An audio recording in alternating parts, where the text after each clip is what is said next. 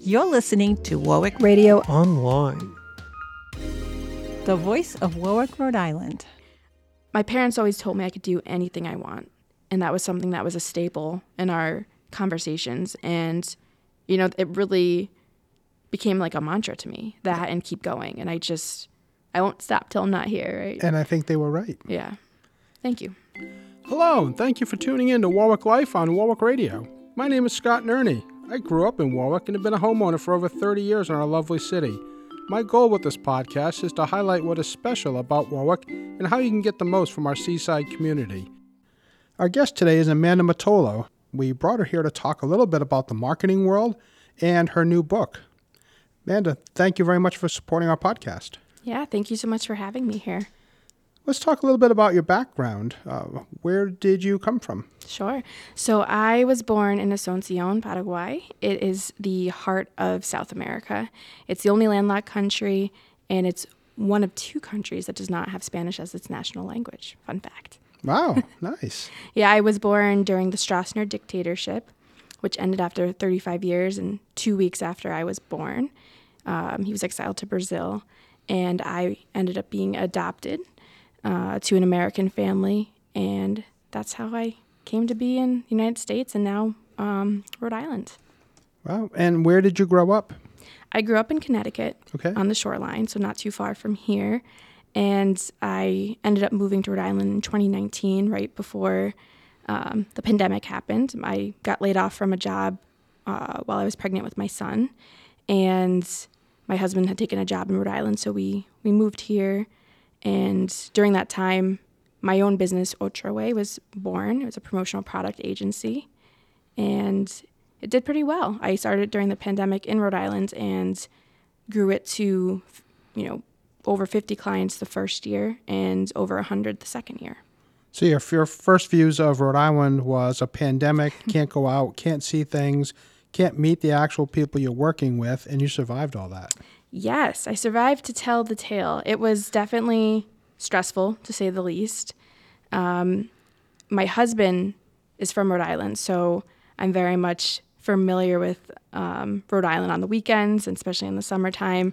So it was definitely a major bummer when we moved here, and summer wasn't the same in 2020. Because summer in Rhode Island's gorgeous, and there's so much to do and events, and we just really didn't, that just stopped.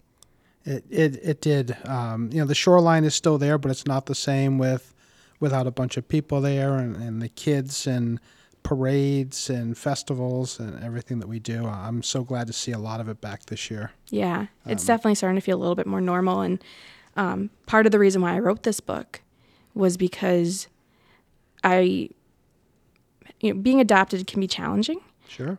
Emotionally, physically, I'm the only person in my family that's Hispanic, and I don't look like my family. So that was something I always grappled with growing up.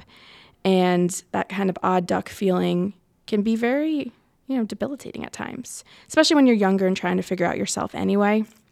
And I found out when writing this book that adoptees are 4 times more likely to attempt suicide. I've lost a couple friends in the last few years from high school, and seeing the impact of the pandemic on people's morale and psyche just really affected me. And I kid you not, I felt called to write this book. So after I had my second son back in June 2021, I was healing from my C-section, starting to run my business again because, as the only chief doing everything, I couldn't stop working for too long, even if I just had a baby, because my business needed to continue. I put so much time in it that I couldn't just take a normal leave because it was just me. Right. And I think a lot of mom entrepreneurs or just mom working women can totally relate to this comment and sentiment. And it's hard. It's a hard balance. But I felt called to write an inspiring read for people who are struggling from the pandemic, just from their own lives, from being in their shoes and that loss of connection. So I wrote it in 4 months. I just felt called to write it, and I committed to doing it. I wrote every night for 4 months. I was sleep deprived anyway, so I figure, what else am I going to do with my time when I'm up in the middle of the night nursing my son and, Sure. my husband's asleep and the toddler's asleep. And I was just starting to mindlessly buy stuff through Amazon. I was like, this is not healthy. And we do not need any more boxes in this house. So I just converted that stress and exhaustion into positive energy and wanted to put my words into something that people could hopefully grow and heal from. And while people are listening to the podcast, why don't you tell us the name of the book? Sure. It's called Learning as a Lifelong Journey, Being Your Leader, Overcoming Your Fears, and Succeeding in Your Career. So there's a lot there. There's a lot there. It's a long title. Let's talk a little bit about being your leader. Sure. Leadership is really everything. And although not everyone is destined to be a leader, I think that everyone has some leadership qualities within them. And I think for those that have been blessed with having the leadership mentality, making sure that they're choosing to lead respectfully and in a way that empowers other people, even if someone, might not have the courage or desire to be a leader. And I've experienced, as we talked offline, being bullied at a workplace. It's a horrible feeling. And, being treated differently for being a woman or whatever it may be. And I just don't think it's right. And I've obviously experienced many good things in business. Sure. But I've also experienced some pretty awful things. And the awful things are the things that I will not carry forth with me as I lead and grow my businesses and the ventures that I'm involved with, because it's just not good business and it's just not the impact I want to leave as part of my legacy. And not taking the bad things with you into the next version of when you are a leader to bring those to your future employees is Exactly. a huge part. Well, and also, too, I think it's a trickle-down effect, right? So if you have someone leading and they're leading with an iron fist, or if they're just, leading through manipulation or fear, other people coming up through the ranks are going to emulate that same behavior, and it's going to become a part of the corporate culture. And I don't think that it's realistic to ask people to leave their problems at the door, right? We're human. We can't, we can maybe put on a facade and fake if something's like not okay. But I think a good leader sees people for people. And one of the stories in particular in my book, and actually a gentleman who endorsed the book, is Don Furtman. He was the former CDO of Subway, so the Chief Development Officer. And he was with Subway for over 30 years. And I met him over a decade ago. I had just gotten out of college. I was not sure what I was going to do with my life. I was working in retail at the time because I couldn't find a job. The whole idea of graduating, having a degree, and thinking I was just going to work for the NFL right off the bat just didn't happen. My dreams were a bit crushed when I realized adult life was way harder than I ever could have imagined. And, I was pretty embarrassed that I was working this part-time job at a retail store with a degree. And I decided to do some LinkedIn investigating. I started looking into alum from University of New Haven. And that's when I came across Don. And I saw that he was the CDO of Subway. And I said, this guy's not going to give me the time of day. Don, if you're listening, I'm so glad you did. But I messaged him and I just invited him out to go to Starbucks with me, my treat for coffee, because I said I have no idea what I'm going to do with my life. And I could use some tips. And I just would love to learn your story. I'm really big on learning people's stories. And he said, sure. I was shocked, very excited. We went out to Starbucks, and he shared with me that, he overcame a cocaine and alcohol addiction to help make Subway one of the top 2 franchises in the world. And he didn't do that on his own. The late, Mr. DeLuca, the owner of Subway, who recently passed away, he literally said to Don, I see you struggling. I know your value, and I want to help you get the help you need. And there'll be a job right here waiting for you. That, to me, is true leadership. Absolutely. And that story just really stuck with me because there's not enough of that, people treating people like people. And lifting people up around them to make both of them or all the people around them better people. Exactly. And, some executives, especially of a big company, might have looked at him and been like, see the door, junkie, and just automatically wrote him off because of a struggle that he was dealing with. A struggle that's drug abuse is a huge, epidemic in our society, and it's ever growing. So the fact that he was able to forget about the bottom line and just think about Don as a human and want to help him, truly help him, who knows, maybe if he had just let him go, maybe Subway wouldn't exist anymore. Maybe it would be like a case of Blockbuster, just poor decisions and, misjudgments. And fortunately for Subway, they're still here. And I think a big part of that is because of my friend Don.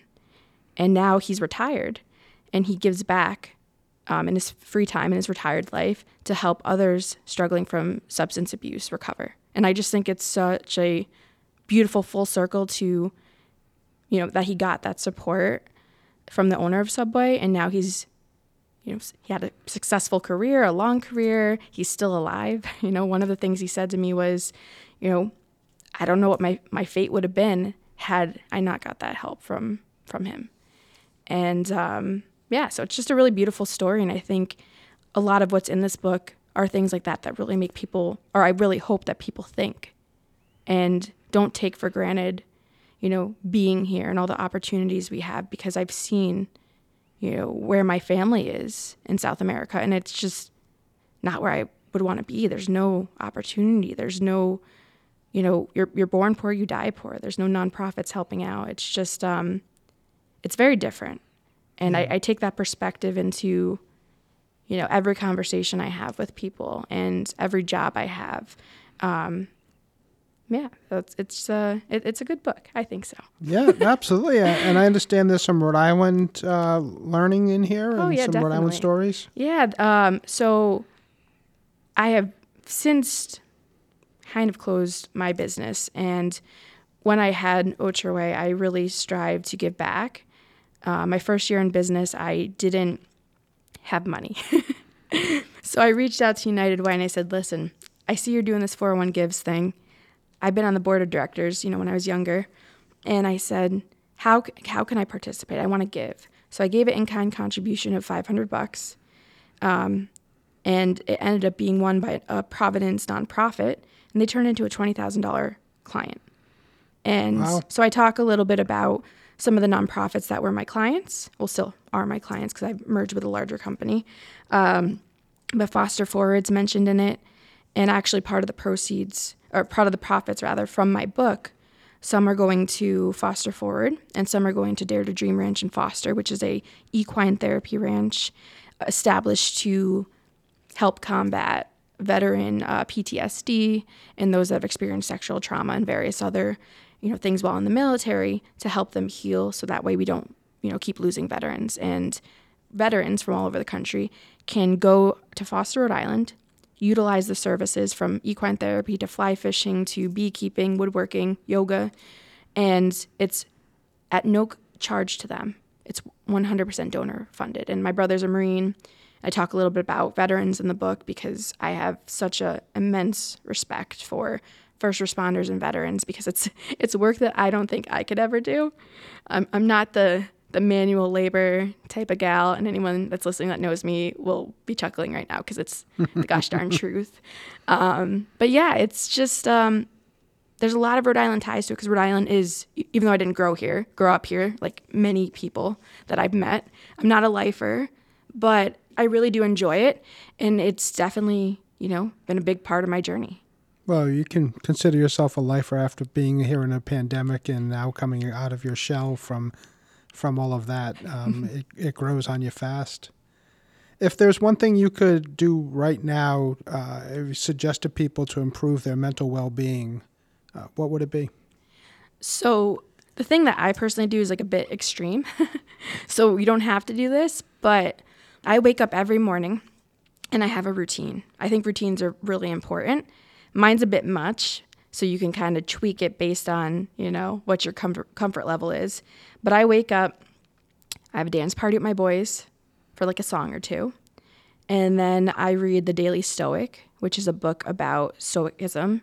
And it's really great content from famous philosophers like Seneca. And Ryan Holiday breaks down the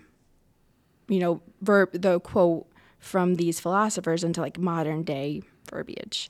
So it's a really interesting read. It's just a one page. It helps me think about my day and kind of get my headspace in a good place. Nice. And then one of the thoughts I have before I actually leave my room and start my day is actually about my own death, which sounds super morbid. This is the extreme part I was telling you about. So I every day I think about me not being here, and that's what drives me to be such a hyperachiever, because I feel as though nothing I have is guaranteed, especially when it comes to time. I found out when I went down to South America to find my family that my biological grandma died at 38 of ovarian cancer. I'm now 33 years old.